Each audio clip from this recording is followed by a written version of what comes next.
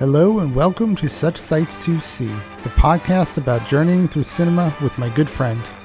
I am your host, Patrick, and my good friend is Eric. Follow us on Letterboxd. I'm Long Monkey, and Eric is Normal Monkey. Each episode we pick a film to watch together, and secretly pick something to watch on our own inspired by that choice. Today's film is The Hunt for Red October. So Eric, I watched an Arnold since last time we talked. Really? Yeah, and I wanted to see. I didn't know there was any untapped oil in that field. Well, it may have already been tapped, but you can always go back to that well. So I wanted to know if I wanted to play a little game, see if you can guess the Arnold. Oh yeah, please! I love these games. All right, I'm going to give This you is like late '90s. I'm not really good on those. I'll give you a year to start. Okay. The year is 1990. Terminator 2. No. I'll give you another clue. The setting of this movie was copied, apparently, for the original Silent Hill video game. I don't know. It is one of the most quotable Arnold movies, I think. Directed by Ivan Reitman. Kindergarten Cop? Yep, Kindergarten Cop. Wait, what? So I read this. They took this setting and put it for the Silent Hill video game. Yeah, they did. I mean, being surrounded by children is terrifying. It is. But I don't know if this is officially confirmed, but if you can go online and read an article, watch a video about how the setting, the shots of the interior of the school match almost exactly to the interior of the school in the Silent Hill game, which is really weird. One of those weird internet fan theories that's not at all legitimate, or it could be, but if you watch the evidence, it's pretty striking. That's all I'll say on that. It seems like the loose change of film theories, right? So well, Kindergarten Cop. I don't know when the last time you saw it was, but this is really remarkable. I really liked it. I love this movie. In fact, I have a short autobiographical vignette to talk about with this movie. I relate to this movie on like a visceral, personal level. My first substitute teaching assignment was for kindergartners and first graders as a librarian. Ironically, I was not trying to become a librarian at the time, and I had to read them this story, and the story was called "Hands Are Not for Hitting." And I'll tell you that by the end of that half day, 2 classes worth of reading this story, I went home, I fell on my bed exactly like Arnold Schwarzenegger on his first day of teaching, and my hands wanted nothing more than to hit those children. Oh, man. It was horrible, and that is so true to life. Yeah, and you're kind of like, an Arnold Schwarzenegger type, just like a big dumb guy. I did. I didn't make any children cry, but I did frighten them. Okay. It was at that point that I realized I have no idea how to talk to small children, and I probably shouldn't. I should remove myself from their presence. Yes, for everyone's safety. At least in large numbers, for everyone's safety, for the safety of humankind. Yeah. So, I'm glad that this movie rings true to life, because it's kind of an absurd premise that really works well. I mean, the setup is done pretty legit. When we started watching this movie, the first shot is of the villain, Richard Tyson, in that like oversized suit that he wears walking through the street. Oh my God, it's so funny. And I instantly flash back to like when I was a teenager watching this movie. I was like, oh my God, I know that guy. It's just like the whole thing came flooding back. It was a nice nostalgic moment because he's a good villain. He's got a cool like villain face, and he's wearing that weird oversized suit. With the creepy relationship with his mom. Yes. So the one problem with this movie, I think, is Ivan Reitman. I don't think he... The one problem with this movie is what you just said about it. There are no problems with this movie. Yeah. Ivan Reitman is not the greatest director. So some things that didn't quite land, or there's some emotional beats that he couldn't quite hit. But Arnold is great. And Pamela Reed, his partner in this movie, is like the unsung hero. She is so funny. I didn't realize how funny she was until She watching it has maybe recently. the best line in the movie, which is saying something when this is Arnold's heyday with one-liners. Right. But she at one point gets run over by the mom. Like, I think it's at the climax of the movie, Yep. if I remember right. Mm-hmm. And then she ends up taking the mom out, and she's like, "Not so tough without your car, are you?" Yep. I just love that line. She's just so funny, but she's always hungry, and then she has her like fiance over, and Arnold catches them in bed. And, oh man, it's great. It's so charming, so fun, and the kids are great, and there's a lot of real moments with the kids. So I was really impressed. I just wish it was directed by like somebody who really knew what they were doing. Not to Man, say I don't Ivan know. I Reitman haven't doesn't. seen that movie in probably 5 or 10 years, at least Yeah. 10, I would say, now that I'm Hmm. thinking about it. But I don't remember having any issue with it. I feel like that's the kind of movie that really anybody should be able to direct. Yes, I Kind of think set the that's. camera up and let your cast go to work, and let the script and your Mhm. cast do what they do best.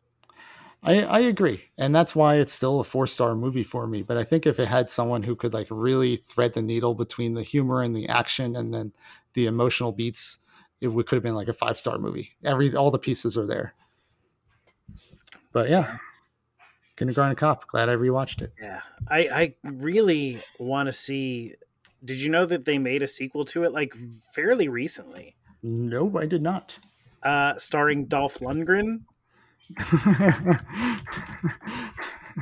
Are you making a joke? I really hope I'm not making this up and it wasn't a weird fever dream I had. Oh no, you are right. Kindergarten Cop 2, Like, it's straight to Netflix, I think. 2016.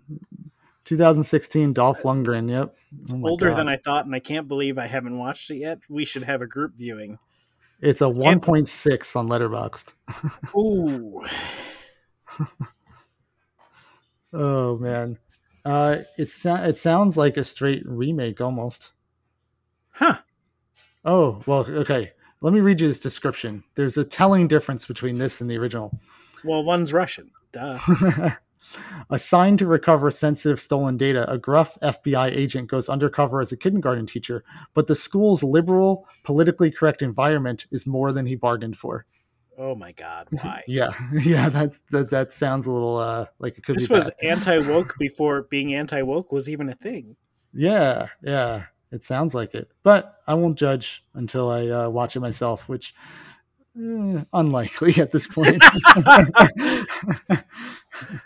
I already queued it up on my Netflix to press play the second we press stop here. All right. Well, I look forward to your report.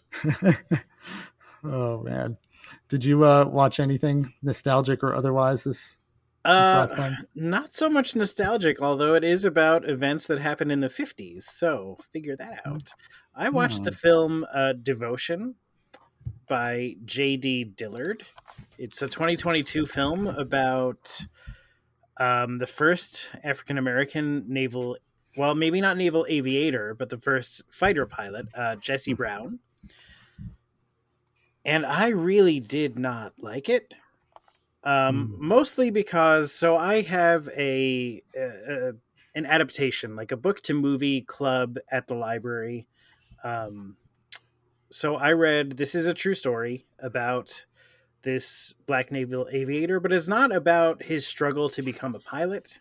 It is about events that happened in the Korean War, and I don't want to get too much into the weeds in the real history, except that's the reason that I did not like this movie. I feel like they heard that a Top Gun Maverick was coming out, and they said, we're going to make this Top Gun in Korea. And the problem, I think, is that these are people's lives. I know that it's an adaptation and it's incredibly dense to try to encapsulate everything that was going on in the Korean War. In this particular is the Chosin Reservoir, which I didn't know much about before, and I only know slightly more about now. But the basic gist is these fighter pilots are kind of helping the ground troops escape as they're surrounded by hundreds of thousands of Chinese and Korean pilots. Ground troops.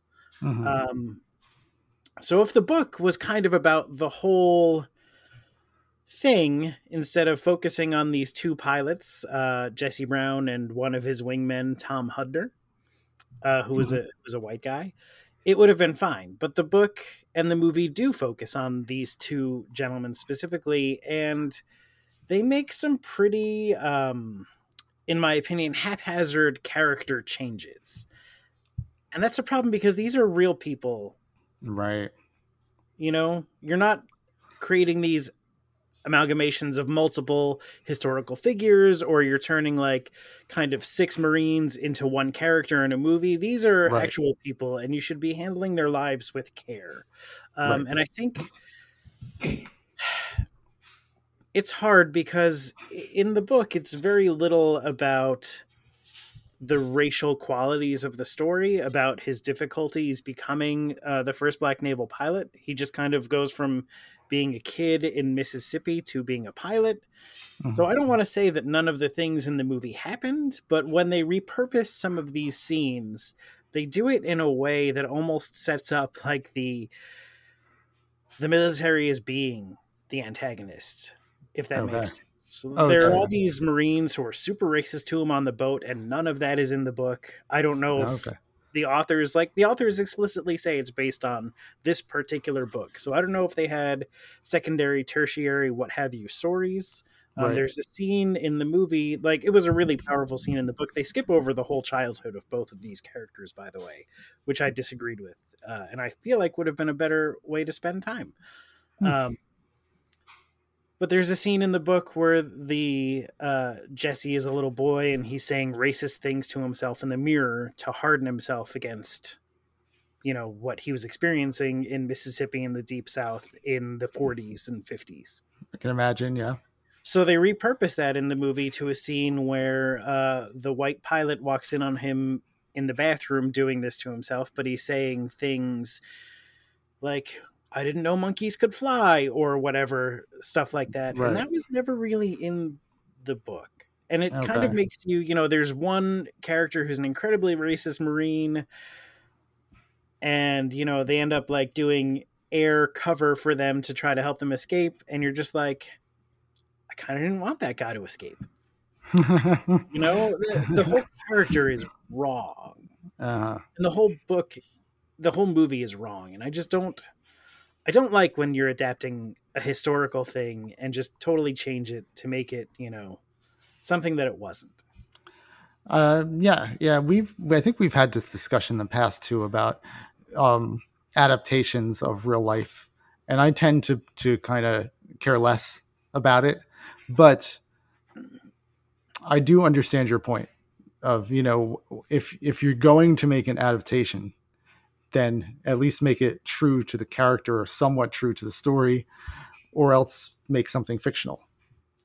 Yeah, and it was a longer movie. It was about 2 hours, 20 minutes, and I still felt like it was really superficial. So just as a movie by itself, not taking into account the true story, it sounds like it still didn't work for you either. It didn't. I'm not sure how fair it is. I'm not sure how good I am at separating the two, especially when I read the book first. It's why I always watch the movie first before reading the book. Okay. Because I can then enjoy both, whereas if I read the book first, I generally can't. But this I thought was kind of disrespectful in a lot of ways. It took the pilot character, who was kind of, his gist in the book was, I don't let the things bother me. I just am a good person, kind of, and trust that people are going to figure out that I'm more than my skin color. And they turned him into the trope of the angry black man with a chip on his shoulder. Right. So it was just, meh. Yeah, based on like the previews and what I read about it, it sounded like that type of movie. Like I can kind of picture it in my head already. And I guess they turned the book, which wasn't quite that, into this story. Yeah. Okay. And it stars noted monster Jonathan Majors. So apparently, disappointingly, possibly a monster. I really haven't kept up with that story, but it is really disappointing. It is because disappointing. Everyone in this was phenomenal. By the way, the actors were great at what they did. I loved him also. The only great thing about Creed 3 was Jonathan Majors. He was the only great thing in Quantum Mania, I thought. He was one of the many fantastic things in Loki. So it's a shame that he is potentially a terrible person. Yeah. Well, I guess we'll see how it plays out. But all right, Devotion. Interesting choice for a. I was not devoted to this movie. There you go, Glenn Travers. Oh man. So we have another movie club, you and I, that we sort of do online with some friends, where we pick a monthly theme and then just randomly watch movies with that theme. And you picked the theme for this month, and it was, I don't know what you called it, but it was, do you remember? It was I Came in Outer Space. Yes. Which was sci-fi space movies. Sexy sci-fi space movies. Yep. So Florian and I did a double feature of sexy sci-fi space movies. I'm so sad that I couldn't make this. Oh, this is great. I mean, you told me like the day before or the day of even. Yeah, I know. I'm sorry. I was not the best friend to you. But Ice Pirates was the first one. Ice Pirates is a great sci-fi movie by the director of Mac and Me. Could you just say that sentence again? Because it's so nonsensical. I'm not sure I heard it right. It's a great sci-fi movie from the director of Mac and Me and Tammy and the T-Rex. Oh my God. Stuart Rafffield, 1984. He did Ice Pirates, which was clearly a comedic riff off of Star Wars. And I remember this movie. I was allowed to watch this as a child, which is probably mind-blowing. Yes, it's definitely like some very adult things in here. Is this the movie with the space herpy? Yes, there's a space herpy. Which I had no idea what that was, obviously. There's forced castration. There's a lot of. There's a great sex scene in like a holodeck. I was going to say it's a holodeck and there's like a thunderstorm, right? Yes. Passion Storm was the name of the program. Oh, God. Oh yeah, this is great. It's basically in the future. There's no more water left that's not under the control of some evil government. So there's a bunch of pirates that go out stealing ice from this government to sell on the open market. And it follows our captain, Jason, played by Robert Ulrich, and his crew, which has such people as Angelica Houston and Ron Perlman in it. Oh my God. Yeah, and they steal some ice from this government vessel, and Jason, the captain, falls in love with the sleeping princess on board, kidnaps her, and then women love it when you do that. Yes. At least in 80s movies, they love being kidnapped. That's how you start. That's how you form loving relationships, I think. I know it worked for all these movies. Maybe I should try it, but I will not try it. That's horrible. But adventures ensue, wacky hijinks. There's a lot of action, a lot of humor, a lot of legit robotics in this movie. There are a lot of robots running around, R2-D2, C-3PO style robots, and they're really impressive. The movie's very janky. Like, it feels like it's falling apart at the seams. Like, it feels like it's horrible and doesn't work, but then it just slowly grows on you like a herpy. It is just, I don't know. There's so many jokes that are so much fun, and there's so many visually creative things. And it has a really wonderful climax, which involves time distortion, which is just so creative and fun. I don't know if you remember that climax, but it's a banger for sure. I feel like there were two movies I really loved when I was a kid that I barely remember now, and Ice Pirates is one of them. There's another one I was just feverishly Googling because I can't remember the name, but I know they did a How Did This Get Made episode about it, and I was overjoyed about the kids who were like rollerblading around some kind of desert planet who play this weird sport. I don't know. It's not rollerball, right? That's what I thought it was called, but I looked it up and that doesn't appear to be it. That doesn't involve kids for sure. That has James Caan in it, I think. It's going to drive me nuts. Keep talking though. I'll find it. All right. Well, I'm going to move on to the second part of the double feature because Ice Pirates was great. Really loved it. Second movie was even better, and that was Starship Troopers, Paul Verhoeven. I mean, you can't get much better than Paul Verhoeven when it comes to space sci-fi satire, and that's exactly what this is. It's basically a military satire about um, future humanity. Oh wait, let's pause for a second because I see your face lighting up. Did you find I it? found it. It's called Solar Babies. Solar babies. From 1986, director Alan Johnson, written by Waylon Green and D.A. Metrov. I was not far off. In a post apocalyptic future ruled by the military, a group of renegade teenage orphans find a legendary orb, Bodai, that can supposedly bring the rain back to dried up Earth. Oh wow, that's very similar to Ice Pirates. Yeah, it was, I mean, everything I remember about it was phenomenal. Jason Patrick was in it. Oh wow. Speaking And of Jamie Terminator, Gertz. This is a name that I feel like I know, but I don't know why. Jamie Gertz. It sounds familiar. Peter DeLuise. So I'm going to add Solar Babies to my watch list. Maybe that sounds fun.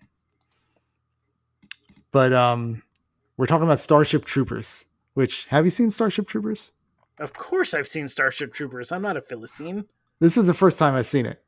Well, so it was a trip. Yeah, military satire, sci-fi about in the future where Earth is at war with this planet of bugs, and in order to kind of be a citizen, like legally considered a citizen, which is gives you a lot more rights in the world, you can join the military. It's a fast track they're to part being of a a citizen. fascist society. If I remember right, aren't there at least Neil Patrick Harris is a psychic character who looks very much like an SS officer or something when he's in Yes. uniform? Yep. It's basically a trio of friends who go off to war. Well, four of them kind of. Casper Van Dien is the one you really follow. Casper Van Dien has the biggest jaw I've ever seen. He's made to be in a military movie. And he's like such like a marine looking guy. It works great. If they made a live action version of that Arnold Schwarzenegger character from The Simpsons, I feel like he should. Yes. Denise Richards is his love interest who goes off to be a pilot, a space pilot. Neil Patrick Harris is the other friend who's the really smart one who goes off to be an officer.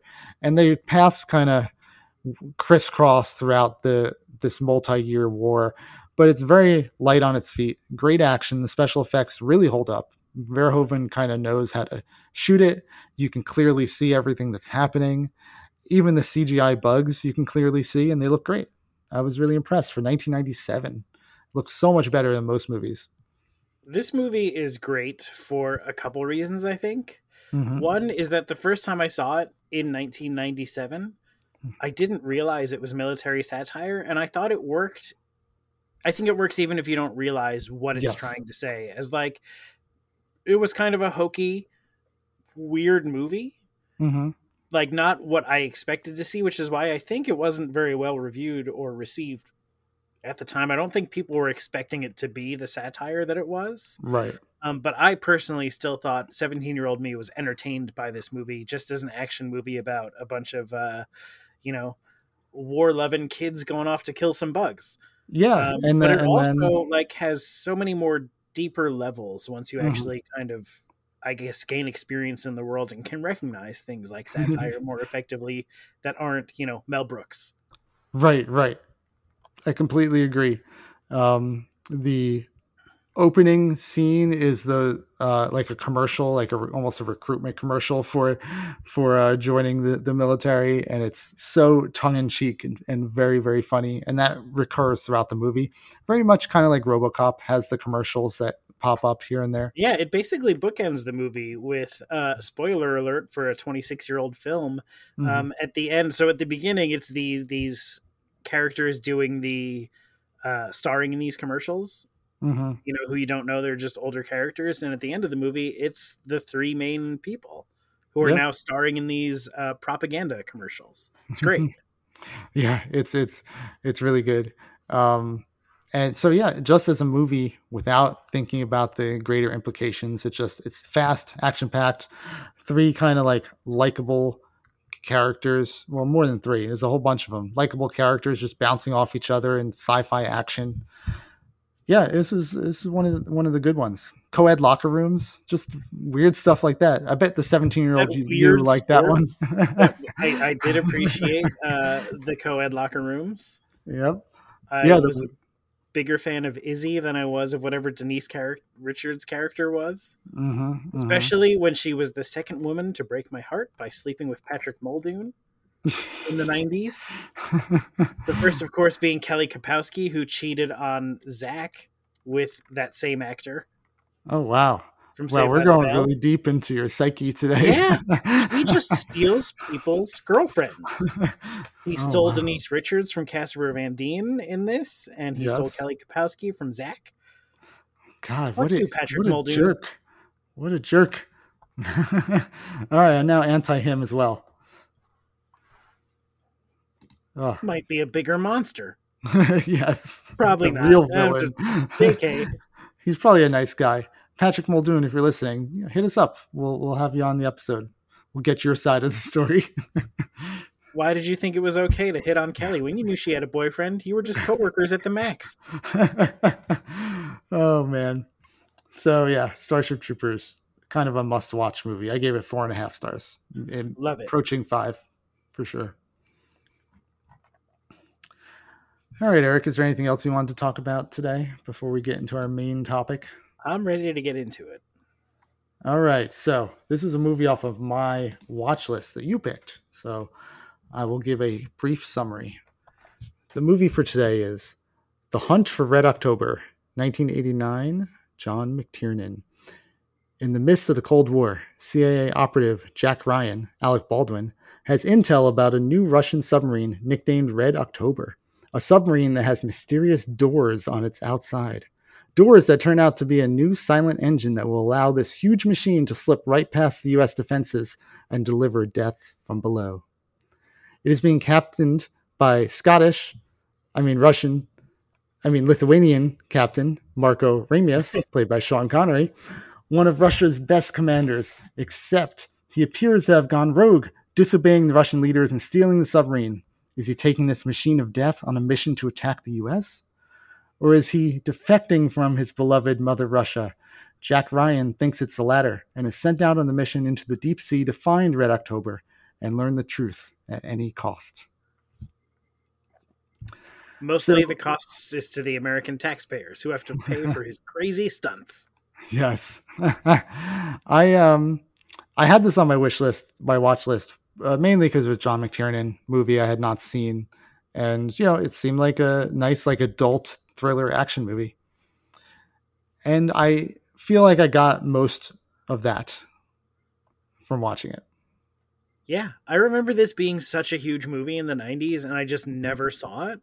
Yeah. But I always remember the trailer and, I don't know, submarine movies are this weird genre that there aren't many of them.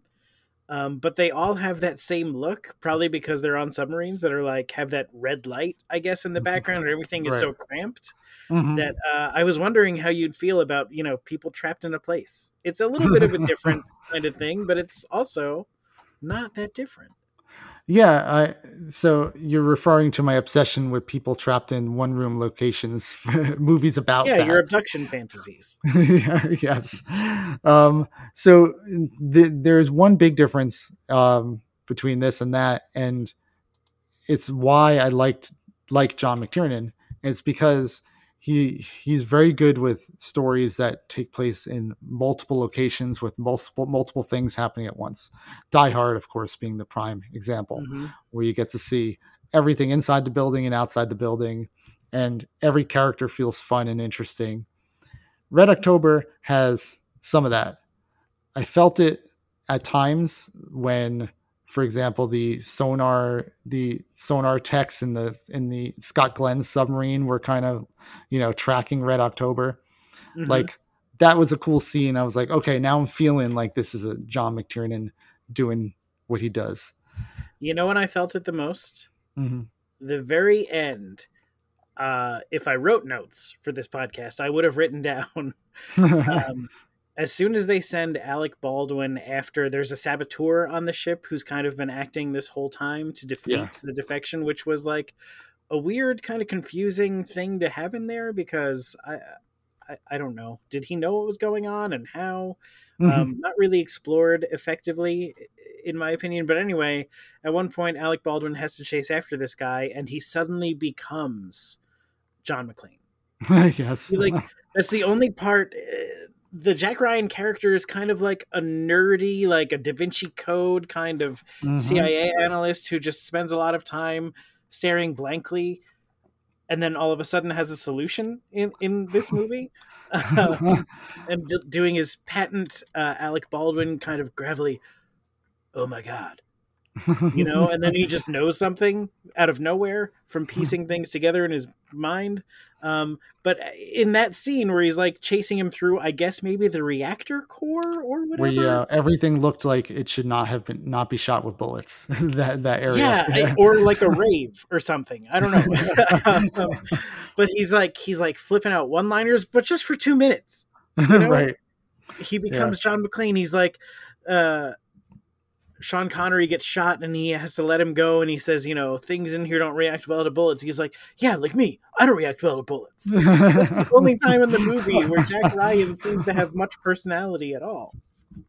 Well, that's interesting you say that. What I liked most about this, besides those little touches, was Jack Ryan. I thought the character was a cool character, like a nerd, the smartest guy in the room, kind of like, man, now this nerd has to go, fly in a helicopter and get put on a submarine and like do, crazy stuff. And Yeah, previously he's a suave nerd. He was Yeah, not he like was. a nerd. No, He just he wasn't wasn't. like, the genre is interesting to me in that I was going to save this for talking about my film, but I feel like they don't make a lot of this kind of political military thriller that's like kind of toes the line of action but isn't really. And he's like one of those three characters that I think kind of define what the genre to me is anyway. So it's like him, Jack Reacher, and Jason Bourne are kind of like different sides of this same character, and he's like the nerdy one, Right? Yeah, I can see that. But yeah, you're right. He's not like super nerd like Revenge of the Nerds. He's just a smart analyst, and he definitely can hold his own in the physical sense. But well, they tell you his backstory at one point. He was a Marine, and then there was a helicopter accident, so he's got like, would they say, a janky back or something like that? Yeah. Which doesn't really seem to come into play. They just kind of say that, but No. he's never. He gets dropped from a helicopter into the freezing cold North Atlantic Ocean, and he's just like a little cold. He's running on adrenaline. See the scene after the credits when he's in traction. That's not a real scene, but you can picture it. So we should talk a little bit about the plot. Because that's where most of my issues with this movie stand.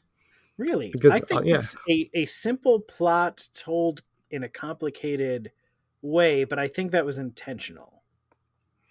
Yeah, I mean, they're definitely hiding things from the audience, which leads to tension, which is great. Like not knowing because for the most of the movie, you don't know what Sean Connery's plan is. You don't know if he's defecting. You don't know if he's going to.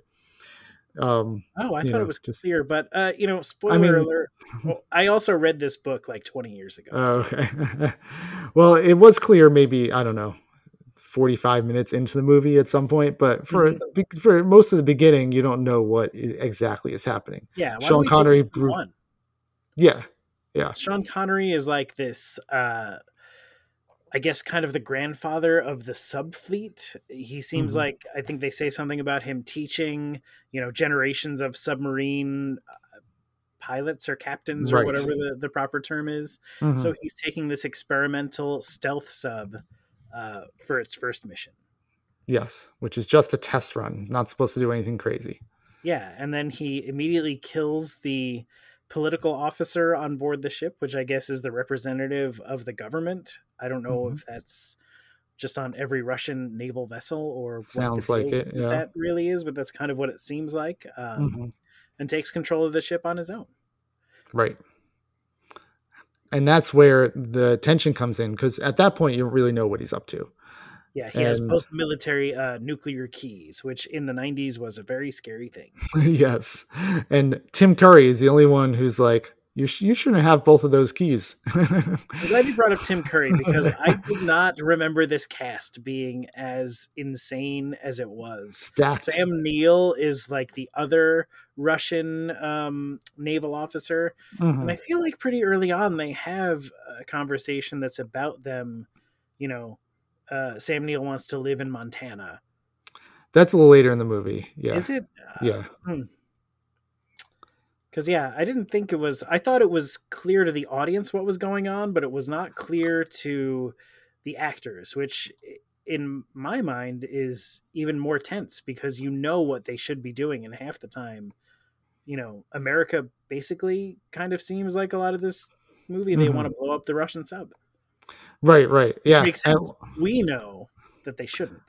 I think the movie does both, because I may be just dumb and didn't catch on for a half hour that they were defecting. I'll go with But that one. but in my viewing, I was like, okay, I'm not sure what's happening until it becomes clear, maybe 30 to 40 minutes in, that they're defecting. And at that point, Jack Ryan and the US government still doesn't know. So there's a whole other hour of them, not sure if they're going to attack the sub or what they're going to do about it. So Sean Connery. So one interesting thing at the beginning is the Russians are all speaking Russian. And this movie does a cool thing where one of the guys is reading this poem in Russian. The camera zooms into his mouth and it changes. He starts reading it in English and it zooms out, implying that they're still speaking in Russian. We're just hearing it now in English. It's a cool idea. I thought that was really well done. I'm glad you brought that up. I really was sitting there and I'm like, I feel like I remember them speaking English a lot in this movie. Why is all of this in Russian? This is too much Russian. Yeah. Yeah. So that's a smart. I like that. I had no idea how they were going to transition. And I thought that was like a really unique way to do it and very cool. My only problem with it is Sean Connery still sounds Scottish, so it's a little took me out of it a little bit there. You can't tell the con man what to do. I know, right? So eventually, the audience figures out that they are defecting, and the Russian military knows this is happening, so they send all the submarines out to stop Red October, to destroy it. And we have the U.S. seeing all this activity and knowing that that submarine is out and escaped from Russia and not sure what to do about it. So there's a whole bunch of activity on the U.S. side. There's activity on the Russian side. You get to see a lot of the interior of one of the main U.S. subs, captained by Scott Glenn, who I thought was great. Scott Glenn was one of my favorite parts of this movie. I thought just about everyone in this movie was great. Yeah.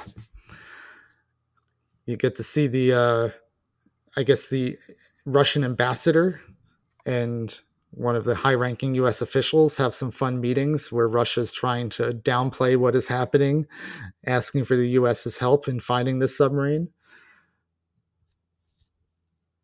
And the whole time, Alec Baldwin is trying to get to the submarine, and no one knows exactly where it is. So there's a lot of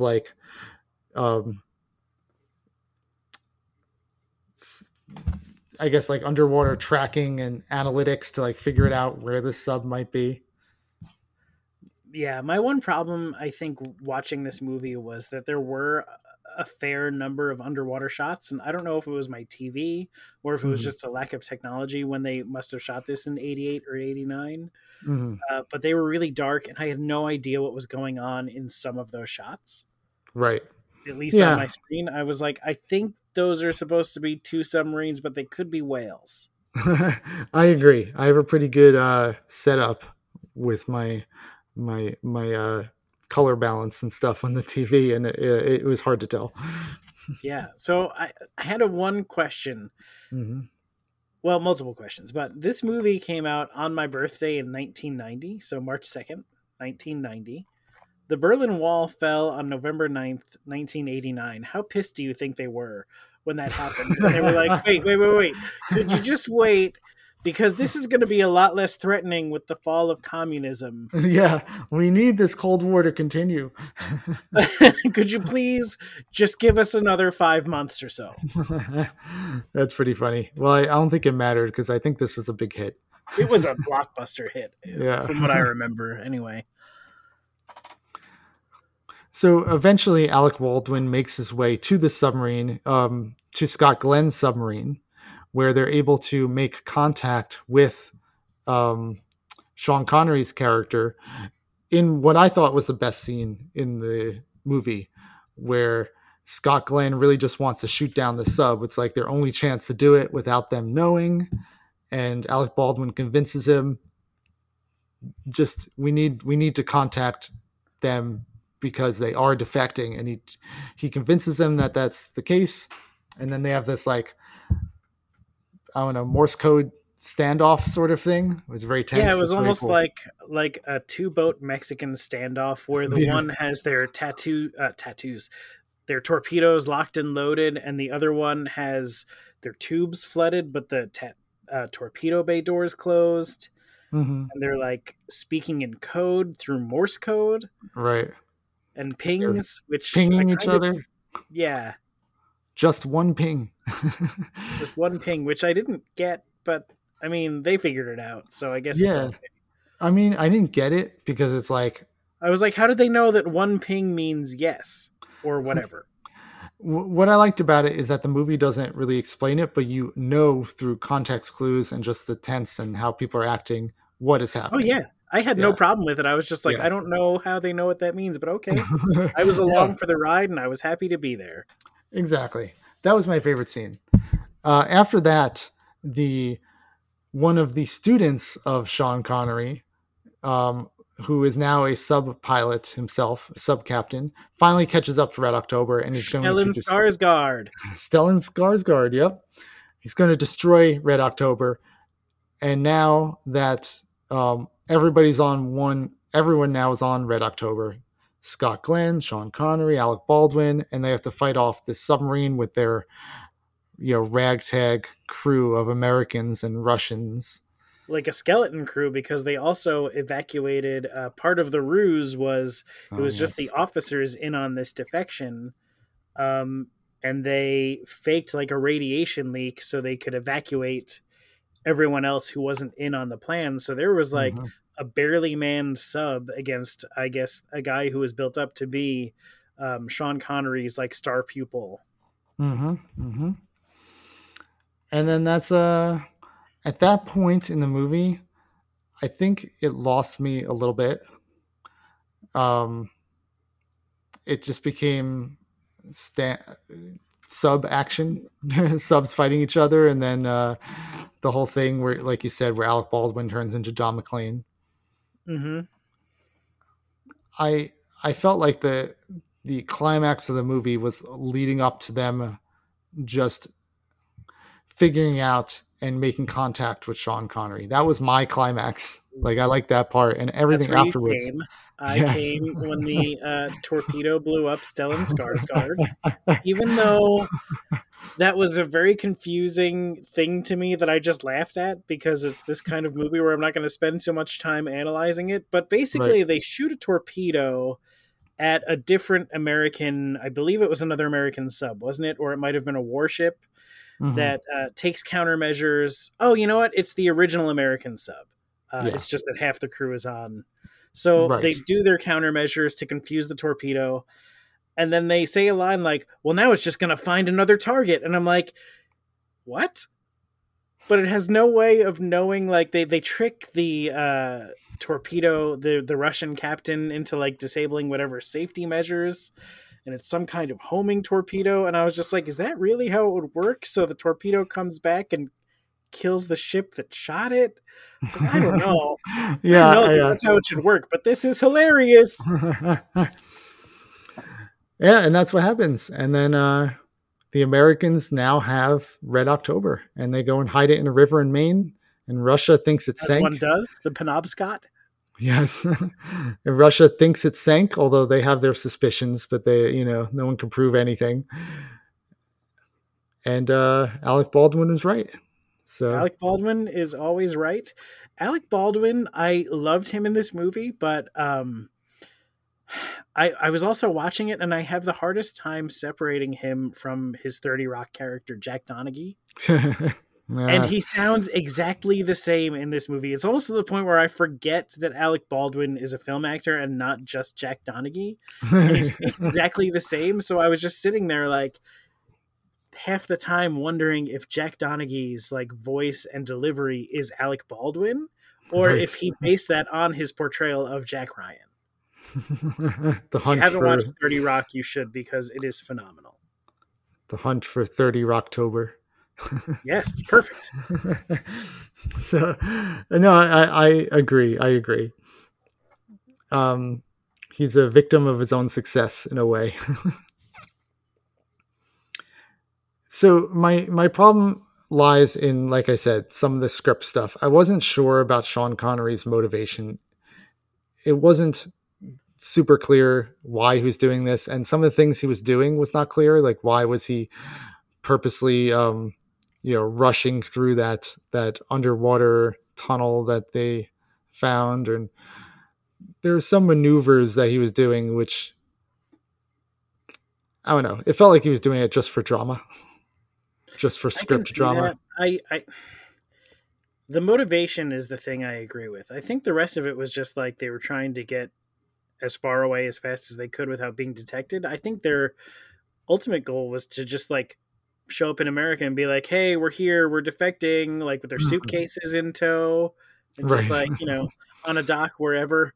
So I kind of got that part, but they seem to imply, I don't know if it was something with his wife dying. That was a very stark difference that I think showed, at least.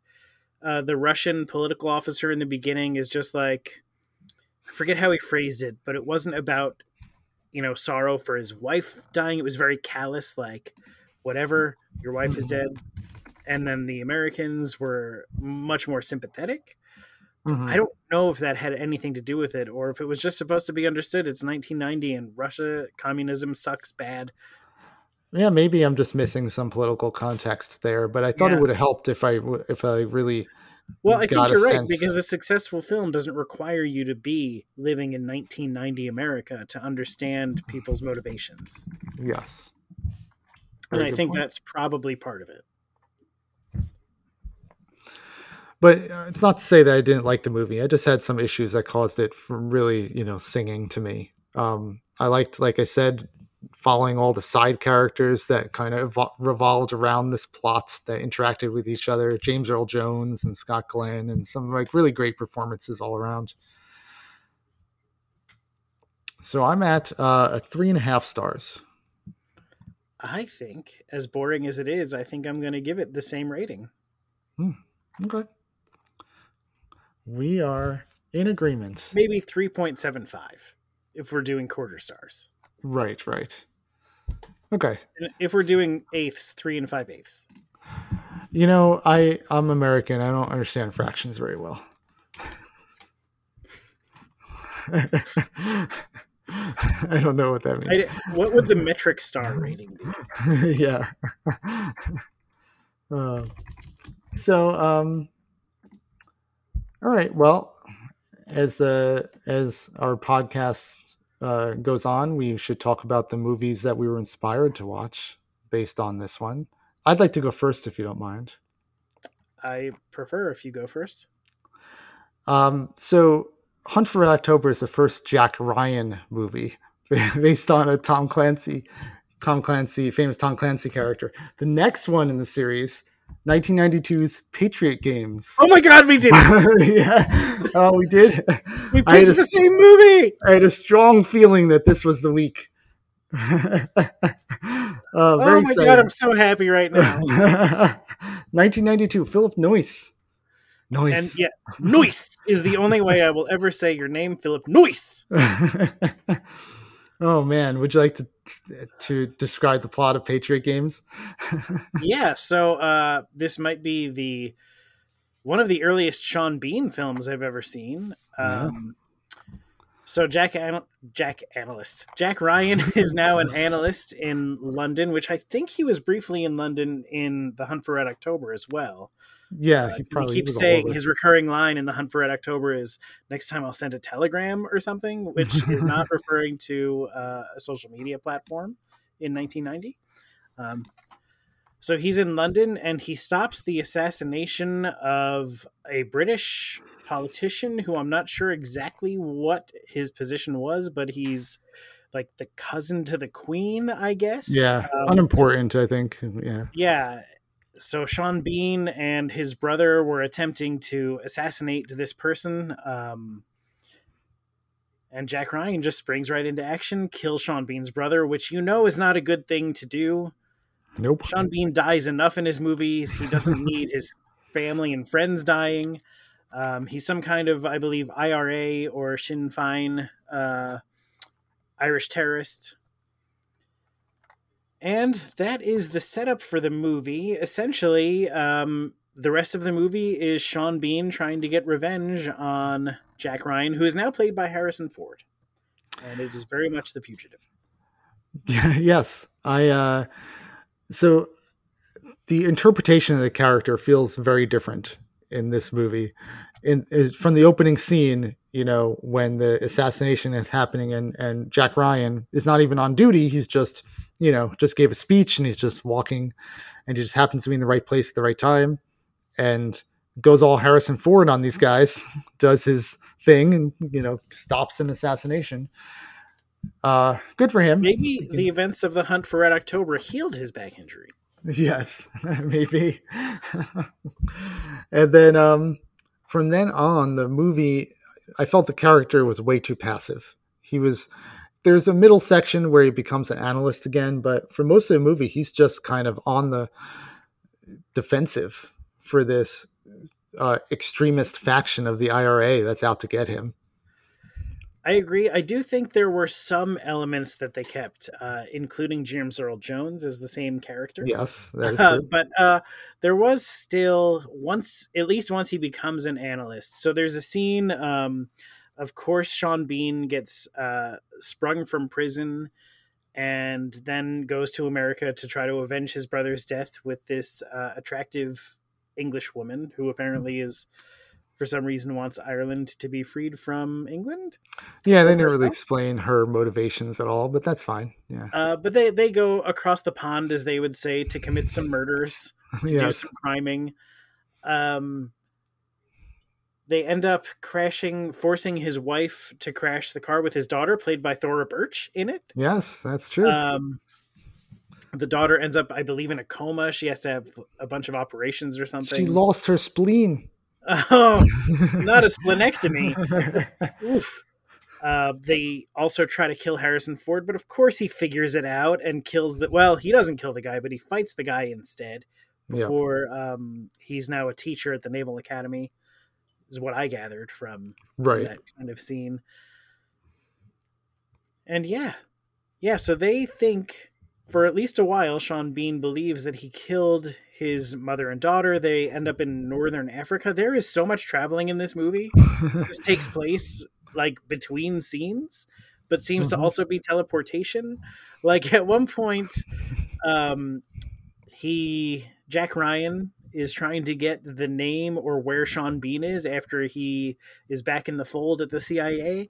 And he's just like in Ireland talking to the head, what I'm gathering was the head of the IRA or a higher up. And he just goes to a bar. He's there for one scene for 10 minutes in a bar threatening this guy and then is back in America. So I wasn't sure where that bar was. I couldn't tell if it was an Irish bar in America or what. Because that guy then shows up at the hospital in America. Yes, exactly. Well, I assumed it was in Ireland, and then I think that was confirmed later when somebody, his boss at the CIA, takes him aside, and he's like, "What am I supposed to do with you? You go to this guy's home bar surrounded by his friends and threaten him, and now you're back here or whatever. Oh, okay. So I took that to mean that, yeah. I can believe it. Yeah, this was pre 9/11 travel where you could just get on a plane and go anywhere. Nobody had to take their shoes off. It Even if was you're a wanted terrorist, you can just travel. 1992. We may have been living in paradise and didn't even know it. Yep. So yeah, the movie kind of moves along as you would expect, and then Harrison Ford becomes an analyst and has some very hilarious ways that he figures out where Sean Bean is, mainly by walking into a women's bathroom by accident and seeing a woman there. How do we know it was an accident? That's true. He's such a smart individual. I don't know how he could end up in a women's bathroom accidentally. Well, whatever the case. That's Jack Ryan's kink. When he sees this woman and her red hair, he flashes back to the incidences, the assassination, then when he was almost killed by these people, and he sees in his mind's eye that there's a woman there. And that's like the key to unlocking this is track the woman. As goofy as that was. Yes.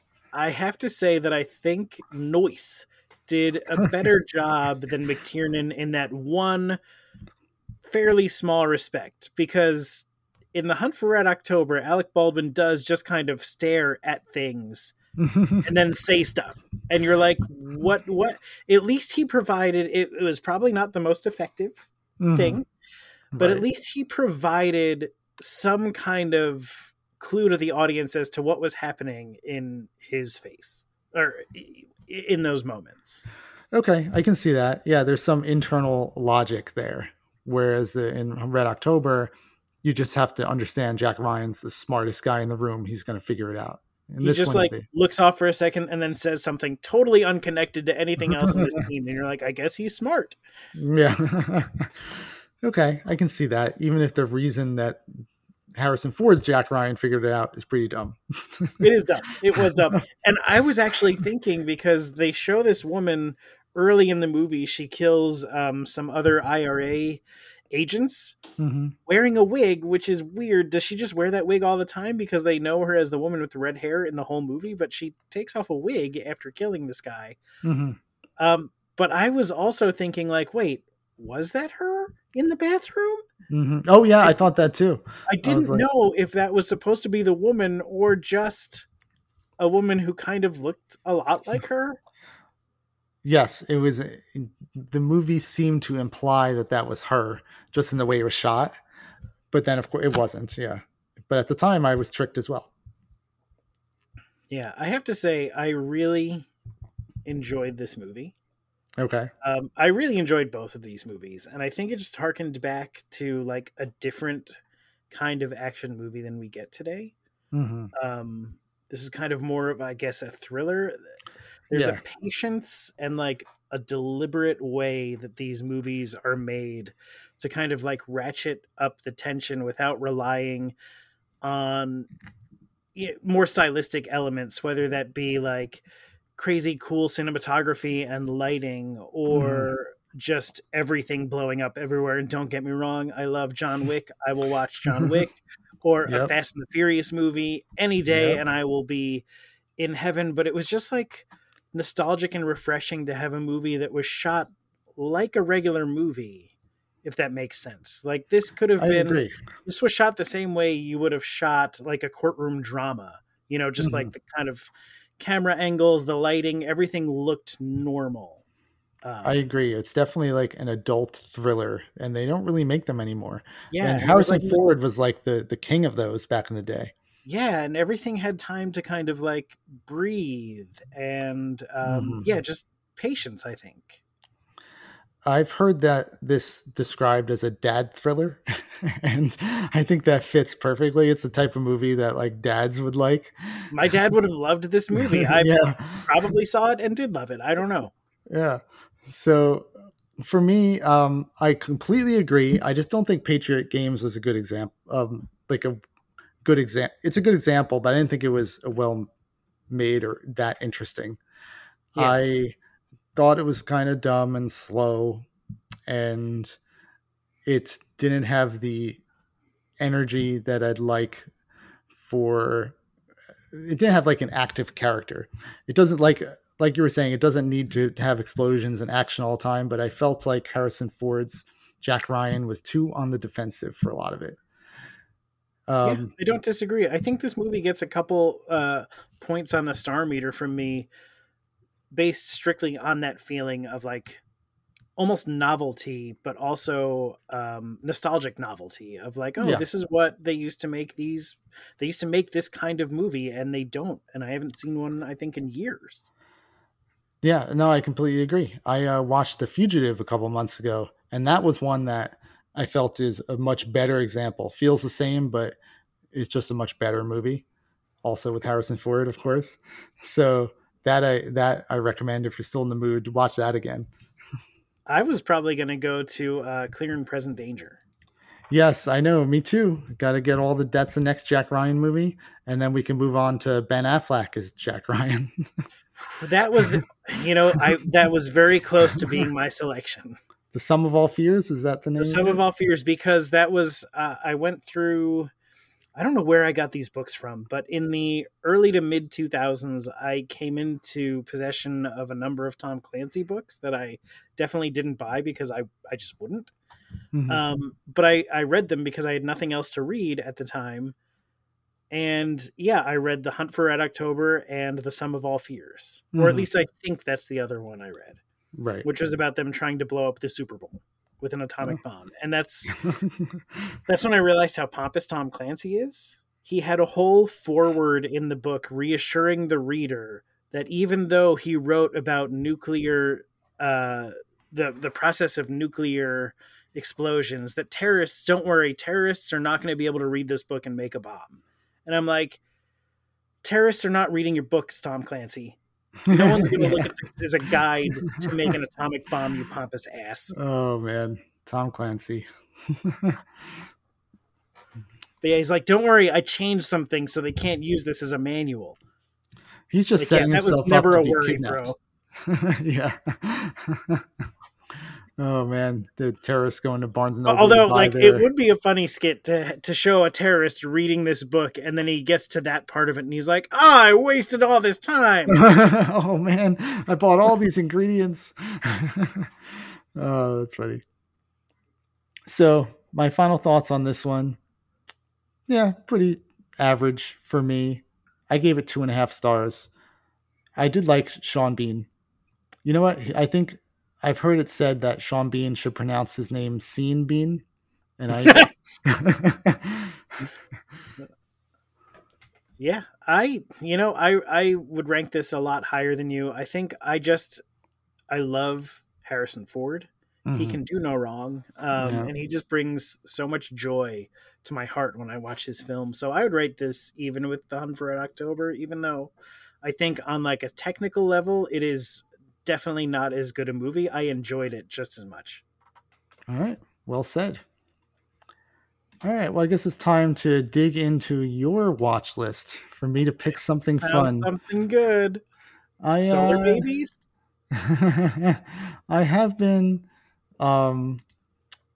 looking and digging through your list, and 2 movies jumped out at me, but I think I'm going to go with well, wait, can you tell me the 2 and I'll try to guess which one? Okay. The 2 were Deathstalker and I'm Totally Fine. I don't know what either of those are, so I am going to guess Deathstalker. Well, you were wrong. I have picked I'm Totally Fine, directed by Brandon Dermer in 2022. Did you just make this up and put it on my list somehow? This is on your list. I've heard good things about it. It's a Hulu I've heard it's totally fine. A woman in mourning takes a solo trip to clear her head after the death of her friend. However, Vanessa's self-care vacation plans change when she's met with a situation out of this world. I hope this stars The Situation. It stars Jillian Bell, who I quite like.